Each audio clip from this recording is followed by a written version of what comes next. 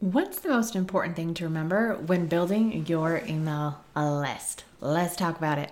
Welcome back, my Do the Brave Thing home slices. You're listening to our Summer in 6 series where I answer listeners' questions in 6 minutes or less, usually it's a little bit more, because it's the summertime and you don't have the time or probably the brain space to sit through a full 30-minute episode and implement what we talk about, but we can hang out for 6 or 7 minutes together and just talk shop.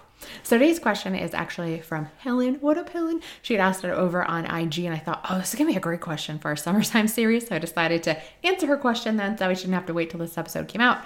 And Helen's question was this: what's the most important thing to remember when building your email list?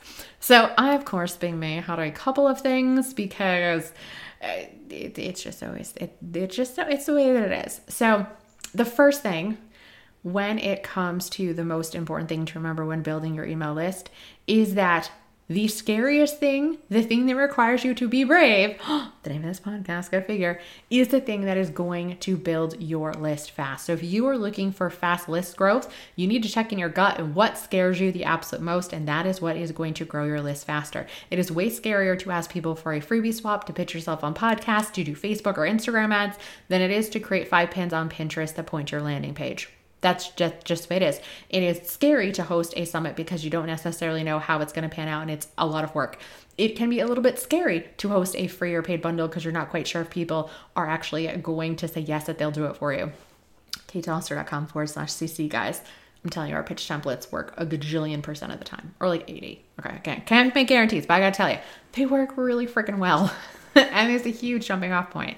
So if it feels scary, if it feels big, then it is the thing that is going to grow your list the fastest. It's just an unwritten rule, right?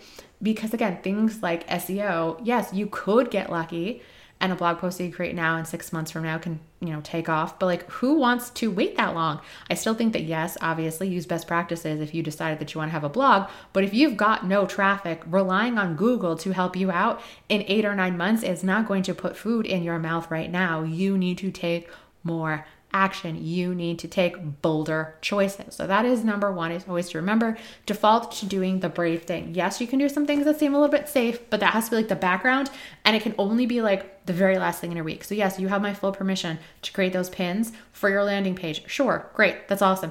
But did you pitch people to be on their podcast already? Did you ask somebody to potentially, you interview them, and then maybe they'll show it out to their list so that way you can get in front of other audiences? You can only do that after you have done the brave thing first. And I do think that it should be one of those sort of weekly goals. How am I going to actively, not passively, grow my list? This is super important to be doing. The second thing, and you would think that this would be first, right? Because, if you're doing all those list generating activities, especially the brave one, we need to actually have a freebie to back this up, okay? We need to make sure that your freebie is actually attracting the right people and that it is good. So there's a link in the show notes and it's always in there. It's down below. It says free course. If you have not signed up for freebies that serve and sell yet, you are doing yourself a disservice, because you could be doing the brave thing. You could be getting onto these podcasts. You could be doing freebie swaps, but still you're getting eyeballs and nobody is signing up. Before we go ahead and blame your landing page, it could be the topic or the angle of your freebie, or you are doing a freebie that is not doing you any favors, because when growing your email list, while yes, having lots of people to talk to is a good thing, we need lots of the right people. So you need to make sure that your freebie, your lead magnet, your opt-in gift, whatever you want to call it, is actually aligned to something that you want to sell right now or something that you want to sell in the future. I understand for people that are pivoting or they want to sell different things, they might not have it quite aligned yet, but we still need something. You can start with a PDF that answers a yeah, but question. Again, you can go to katedoster.com/freebies, and we're going to make sure that it is one that is not going to cannibalize your sales. What I see people create is like, oh, I want to sell a course on Pinterest. So they have a 5-day Pinterest challenge. Well, no one's going to necessarily want your course after 5 days because, one, after day 3, no one's really doing anything, because treat people like people, they just sort of fall off the wagon. It's the way that they are. And 2, if I already have this free Pinterest challenge, why would I need necessarily that big course? So it's things to be thinking about. Again, but it's like, oh, well, Kate, well, like, how do I sell that Pinterest course? Well, maybe you do make it 3 days, but maybe it is something about creating graphics. Maybe it's actually creating content. Maybe it's something about video pins, right? And you're going to interweave in your freebie that serves and sells follow-up sequence. You're going to actually talk about how this is just one part of an entire system.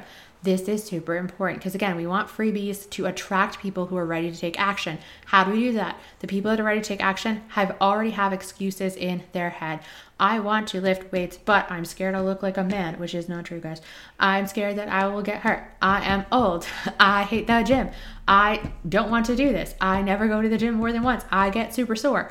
Again, they wouldn't be thinking to themselves or coming up with excuses for why they can't make this happen unless they were serious about actually making it happen. So again, the most important things when growing your email list: 1, always default to doing the brave thing. That is going to get you in front of more people faster. That's just the way that it goes. 2, make sure that you have a freebie that actually attracts people who are serious, that is entertaining. We're going to tackle all of that in our free course, Freebies That Serve and Sell. So head on over to katedoster.com/freebies for that bad boy, and I will see y'all next week.